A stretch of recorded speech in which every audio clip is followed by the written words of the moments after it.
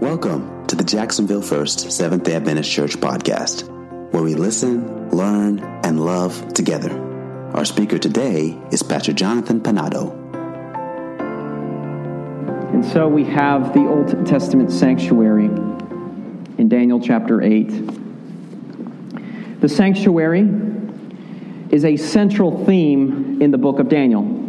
Turn in your Bibles to Daniel chapter 1. The sanctuary pops up in the second verse of the book of Daniel. Daniel chapter 1 and verse 2. The Lord delivered Jehoiakim, king of Judah, into his hand, along with some of the articles from the sanctuary, or from the temple. The temple pops up, the second verse. It's there in Daniel. Daniel chapter 5 and verse 2. The sanctuary pops up again. Daniel chapter 5 and verse 2, while Belshazzar was drinking his wine, he gave orders to bring in the gold and the silver goblets that Nebuchadnezzar, his father, had taken from the sanctuary or the temple in Jerusalem. In Daniel chapter 6 and verse 10, we see Daniel, and he's praying towards the west. He's praying towards Jerusalem. He's praying towards the temple. The temple is a central theme in the book of Daniel.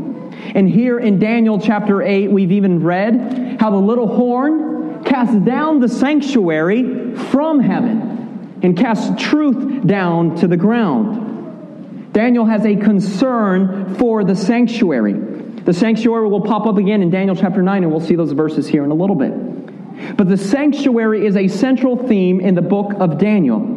Daniel had a concern for the sanctuary because, you see, the sanctuary was the center of governmental and religious life in Israel. If the sanctuary was doing well, everything else in Jewish life would be well.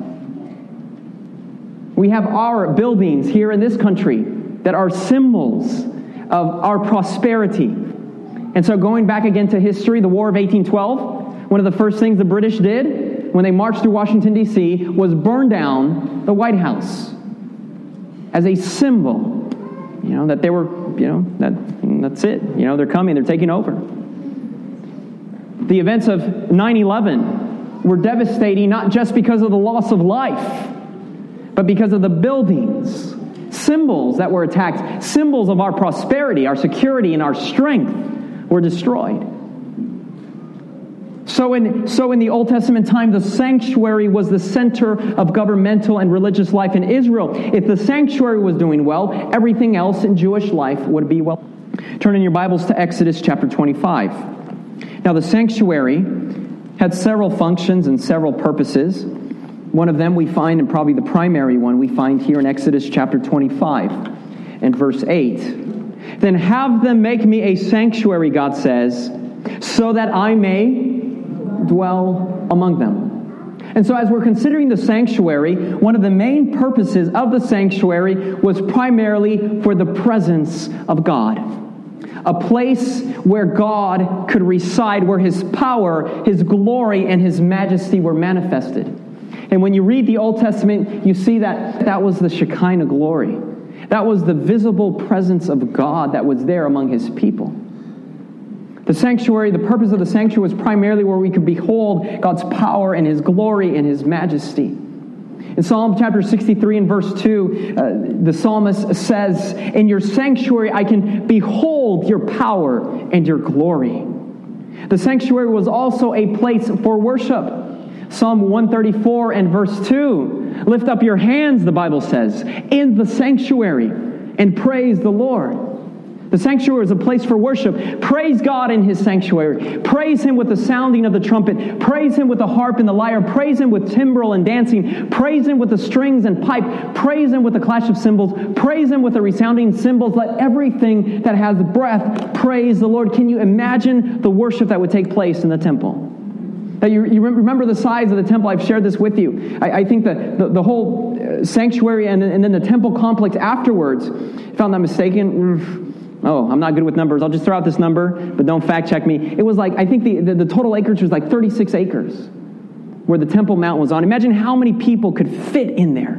They say upwards of 100,000 people could be there and could worship at that temple when they would gather.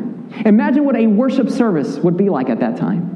You have hundreds of Levites that were dedicated to music and dedicated just to singing. And they would be on one side of the temple singing, and then you have another group of hundreds of Levites singing on the other side. And then you have another section with instruments and trumpets playing their instruments.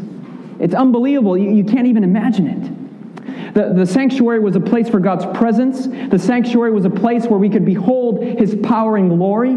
The sanctuary was a place where we could come and we could worship Him. The sanctuary was also a place of justice. The sanctuary is where all the wrongs would be made right. Have you ever experienced injustice? It happens. Whether the injustice is small, whether the injustice is big, you will experience injustice in this world. And you don't always receive justice. Sometimes you just have to live with injustice. But the Bible tells us that it's in the sanctuary where all wrongs will be made right.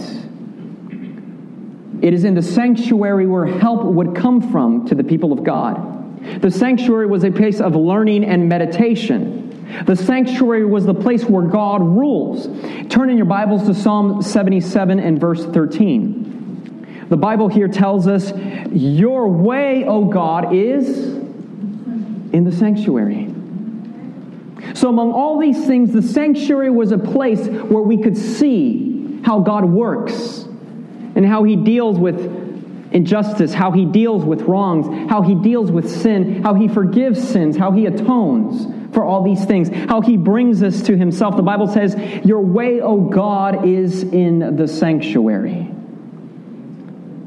Sanctuary is a theme in the book of Daniel, a central theme in the book of Daniel. Not only is there a literal aspect to the sanctuary in the Bible, but there is also a cosmic dimension to the sanctuary. If you turn to Exodus chapter 25 and verse 9, make this tabernacle and all its furnishings exactly like the what?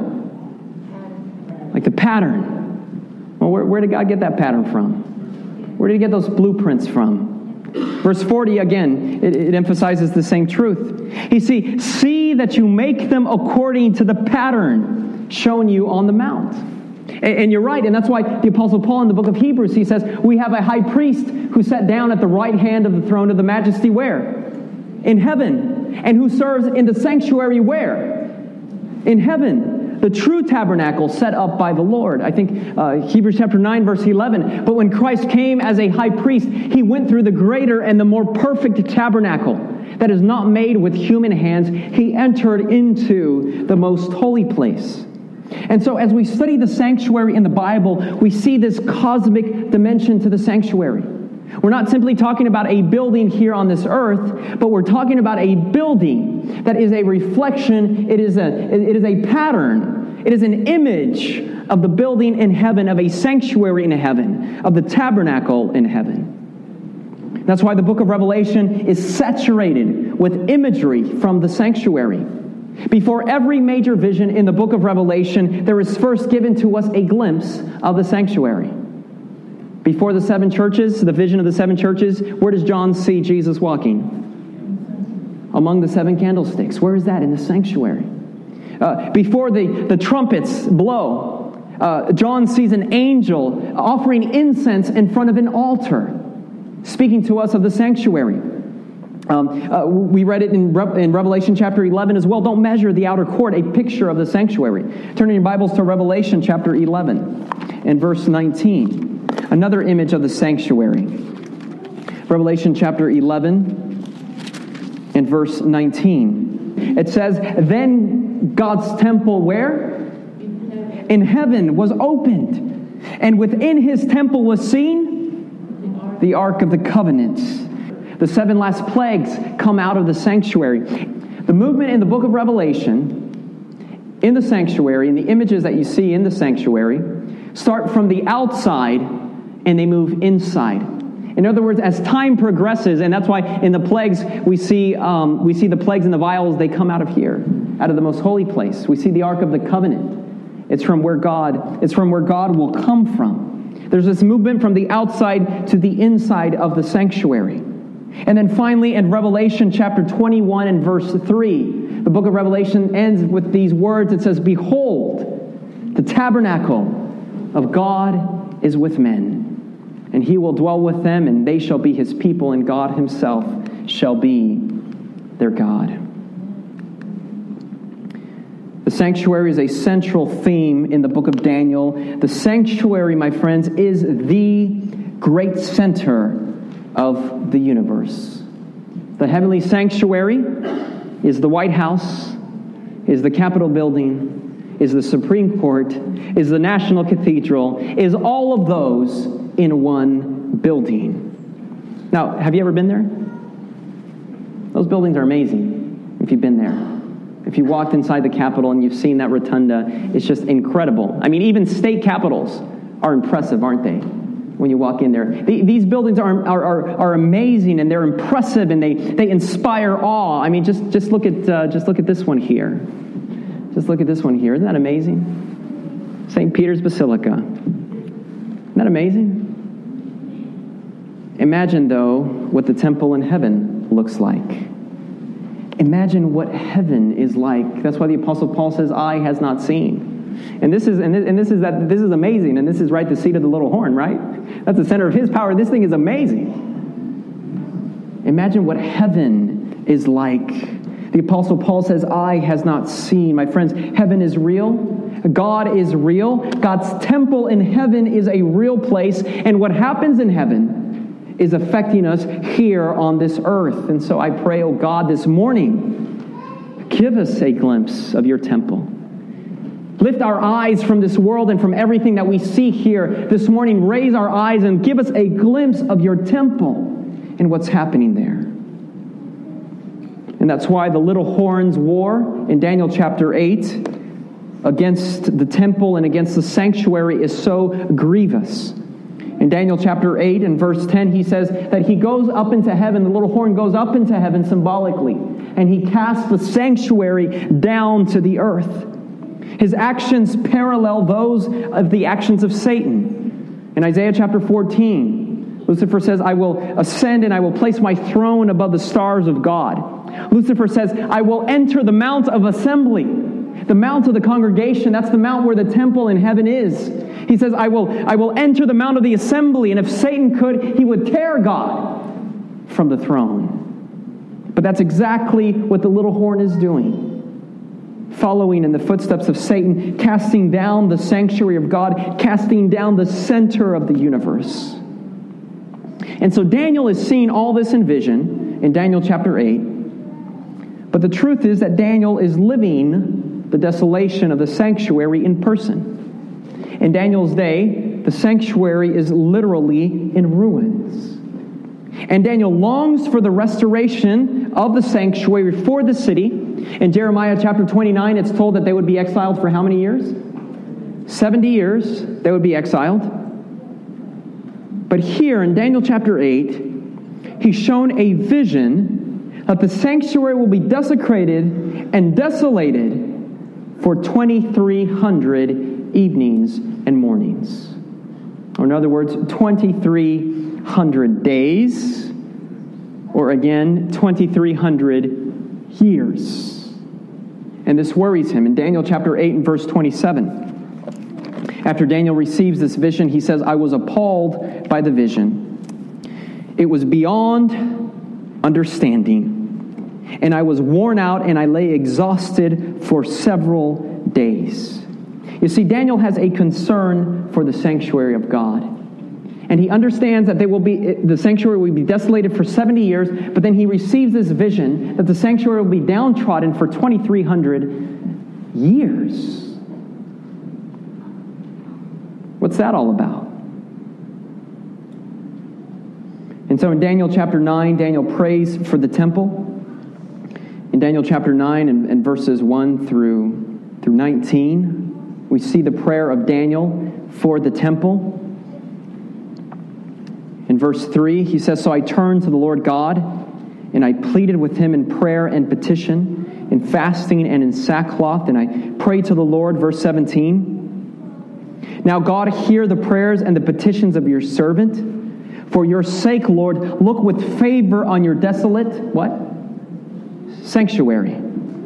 Give ear, our God, and hear. Open your eyes and see the desolation of the city that bears your name. Daniel has this concern for the temple, and he's worried. The prophecy said 70 years, and now he sees a vision that it's going to be 2,300 years of desolation.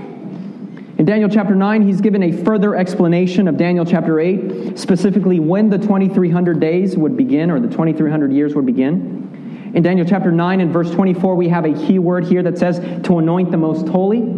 It connects it back to Daniel chapter 8, where it says, then the sanctuary will be cleansed or restored. It connects it there. But as Daniel receives this explanation in Daniel chapter 9, he reads this other thing in verse 26. He says, it will be rebuilt. But then in verse 26 it says, someone would come and destroy the city and the sanctuary. The end will come like a flood. Daniel chapter 9 and verse 26. The end will come like a flood. War will continue until the end and desolations have been decreed. In verse 27 it says that the sacrifice and the offering would be put to an end. And then it says an abomination that causes desolation would come and would take place. Daniel gives no further comment or explanation about this vision. That's where it ends. He doesn't understand. He prays in Daniel chapter 10, and in Daniel chapter 10 he's given a vision of the cosmic battle between good and evil. And it's revealed to him the forces that are fighting against God's people. The prince of Persia, you remember that? And the prince of Greece. Demonic spirits that were obstructing the work of God. But Daniel receives no further comment or explanation about this vision, about the sanctuary. And so, how do we make sense of Daniel chapter 8 and 9? If Daniel didn't even understand it, how can we make sense of something like this? Well, briefly, first of all, when we go back to Daniel chapter 8, we have to start with the identification of the sanctuary. Turn in your Bibles to Daniel chapter 8, and verse 10 and 11. Is the sanctuary spoken of here the earthly sanctuary, or is it the heavenly sanctuary? When we read Daniel chapter 8, verses 10, it tells us that the little horn grows until it reaches where? Heaven. And it throws some of the starry host down to the earth. Verse 11. It sets itself up, it takes away the daily sacrifice, and his sanctuary was thrown down. The context of Daniel chapter 8 is not speaking to us of the literal sanctuary, of the earthly sanctuary. But the context of Daniel chapter 8 is speaking to us of the heavenly sanctuary. And remember, we're speaking about the little horn here. When did the little horn rise to power? In the day of Daniel? No, when? Yeah, later on. The sanctuary has already been destroyed by the Romans. There is no earthly sanctuary here. We're speaking about the little horn, which takes place in the future, and it's attacking the sanctuary in heaven. You see, the scope of Daniel chapter 8 is much broader than a literal sanctuary here on earth. It's cosmic in nature. And so we're speaking about the little horn during the 500s, and we spoke in our last sermon together of how during this era, the church's reign, instead of truth shining forth, truth was cast down to the ground. During this era, and it's no coincidence and it's no accident that we call it the Dark Ages, because ignorance of all sort held sway during that time. Not just biblical ignorance, but scientific ignorance as well. Remember Galileo? Simple observation. There was ignorance all over. Every form of truth was neglected during this time because every form of truth is a reflection of Jesus, who is the way, the truth, and the life. The little horn attacking all forms of truth, scientific truth, spiritual truth. And instead of our eyes being directed toward heaven, and toward our high priest in heaven, as Hebrew calls us to, and Paul calls us to, during that time, a human priesthood was instituted. A priesthood which we still have today, and people still go today to have their sins confessed to priests. Whereas the Bible tells us Jesus is our high priest. And there are still millions of people who are in this darkness. And the Bible is calling them to come out in Revelation chapter 18, come out from among them. Daniel chapter 8, my friends, is indicating that when the 2,300 evenings and mornings would be over, the heavenly sanctuary would no longer be hidden from view. It would no longer be trodden down, but it would be restored to its place. It would be cleansed, indicating that the judgment of the world would begin. The same judgment that we see in Daniel chapter 7 of books being opened and the court being seated. And we believe that the 2,300 evenings and mornings ended in the year 1844. And since that time, the Bible is telling us that the judgment that took place in a literal and in a local setting in ancient Israel is now being conducted on a global and a universal way. That's why Revelation 11, he sees heaven opened and the Ark of the Covenant. That's why in Revelation 14:7 in the three angels' message it says, "Fear God and worship him because the hour of his judgment has come." And that's why I pray and I say, God, lift our eyes from this earth, because we go about our day and how often do we take time to think about what's happening in heaven? And that there's a sanctuary, or there's a judgment taking place right now in heaven, in the heavenly sanctuary. God is wrapping things up here in this world. The next great event will be the second coming of Jesus. How often do we take time to think about that? You see the little horn blinding our eyes, casting the sanctuary down, leaving us in darkness, that we don't take time to think about these things. So what is the message of Daniel chapter 8, my friends? The message of Daniel chapter 8 is a concern and a focus on the heavenly sanctuary and the events that are taking place there right now. Because what's happening there right now is affecting us here on this earth. This prophecy ended in 1844. We are now living in the time of this world's judgment. God is wrapping things up. And because he is wrapping things up, he is asking us now, it's our opportunity to seek forgiveness. To seek for forgiveness and repentance from all our rebellion. Where are those areas in our life where we have rebelled against the Lord? Now is the time Jesus is offering us an opportunity to find forgiveness for our rebellion. Will we take advantage of that opportunity? This podcast is brought to you by the Jacksonville First Seventh-day Adventist Church. Connect with them at www.jaxsda.org or on Facebook and YouTube. We look forward to sharing more inspiring messages with you.